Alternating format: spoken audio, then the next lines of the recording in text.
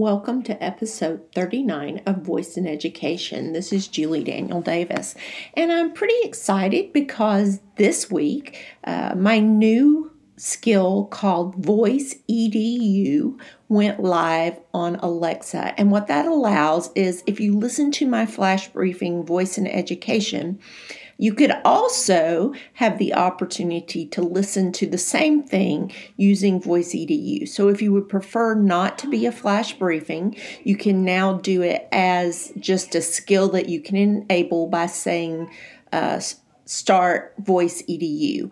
What this also does is it allows my international friends to finally be able to hear my weekly briefcast where they weren't in the past because I did it through Blueprints and I couldn't change that. So now we have two options. I actually did it through VoiceFlow. And I will say that they were very helpful for this person who really has no coding skills in helping me get it up and running. I had some issues with my RSS feed, and they actually were very helpful. Still kind of waiting. The reason I wanted to use VoiceFlow to create this was because I also wanted to make it be a Google action as well. I have uploaded it to be reviewed by Google, but I've heard absolutely nothing. So I don't know if that's normal. And I also don't know when I should hear something back. So that's been kind of interesting. I've been live with Alexa, lots of feedback from Alexa from the whole time, but with Google, absolutely no feedback except that when I did submit it, it said it takes a while because of the volume that they're receiving. So that I found that pretty interesting, the difference in how much time it takes in the feedback.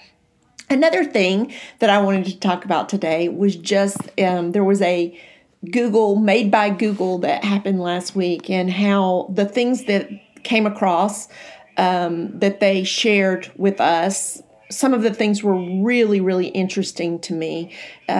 Using the Pixel phone, you can now use your hand to change with radar sensors to change the response. In other words, I could turn my phone down with it. That seems like the next level of where we can go. They're looking at their device not just as voice, but as they called it, a whole home option. So their routers are enabled with the Google Voice as well. So that's interesting, but also I found a little disappointing from my side, because that means they want to enable that in these other devices, but they're not being necessarily intentional about what they're doing with just the voice, or at least it felt that way from an education perspective.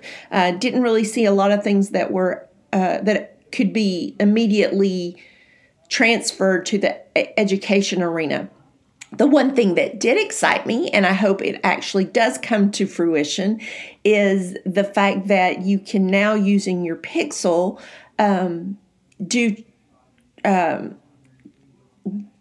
speak into it, and it will actually transfer that into writing for you. So I can do voice recordings that will actually be transferred into text form very simply, and watching it work was pretty amazing at how quickly that worked. Wish that was available using their voice, just the voice devices themselves, or even on the computer themselves. That would be really nice. One thing that came, I attended Ed Camp Whitfield this weekend and was talking to some people there, and most of the people who were there were in districts that use Google. And one parent who is also an educator, and she is a parent of a child with special needs, was speaking about the fact that recently Google has gotten sued several times because of ADA, Americans Disability Act, of the Google Suite not doing and being what it needs to be for students.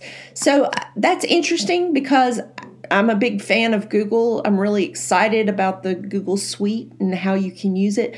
But her thing was, maybe this means that a lot of districts will go back to Microsoft. And I think that was kind of her hope, because Microsoft does help with a lot of the issues that the suit mentioned for ADA. That being said, from an IT perspective as an educator, I can use Google Suite for Education absolutely free. And to use Microsoft Office Suite here at the school would cost our school thousands and thousands of dollars. So I find it interesting. Google came into the education realm just gung-ho about being helpful for education, and certainly they have. They've created digital citizenship curriculum. They've done lots of things to help education, but there's obviously some gaps that they're going to have to speak into. My opinion immediately was that's not going to be a problem for a company the size of Google, and my hope is they will continue to see the benefit and the desire to be in this educational space, both for Google Suites and Education, but also I'm hoping that they will be the one to create something specifically to use voice in the classroom. That's just where I am. Microsoft, you can now use Alexa on your Microsoft 10 computer. We're still not able to use a Google Assistant through a Chromebook, but we can use it on a phone. So what's next? How is this going to impact? How does Google plan to impact education? As of right now, as far as I know, the only voice assistant that says it is COPPA compliant is the Kids Edition Echo Dot. This is a space that I would welcome more companies to come in and be a part of and do this well.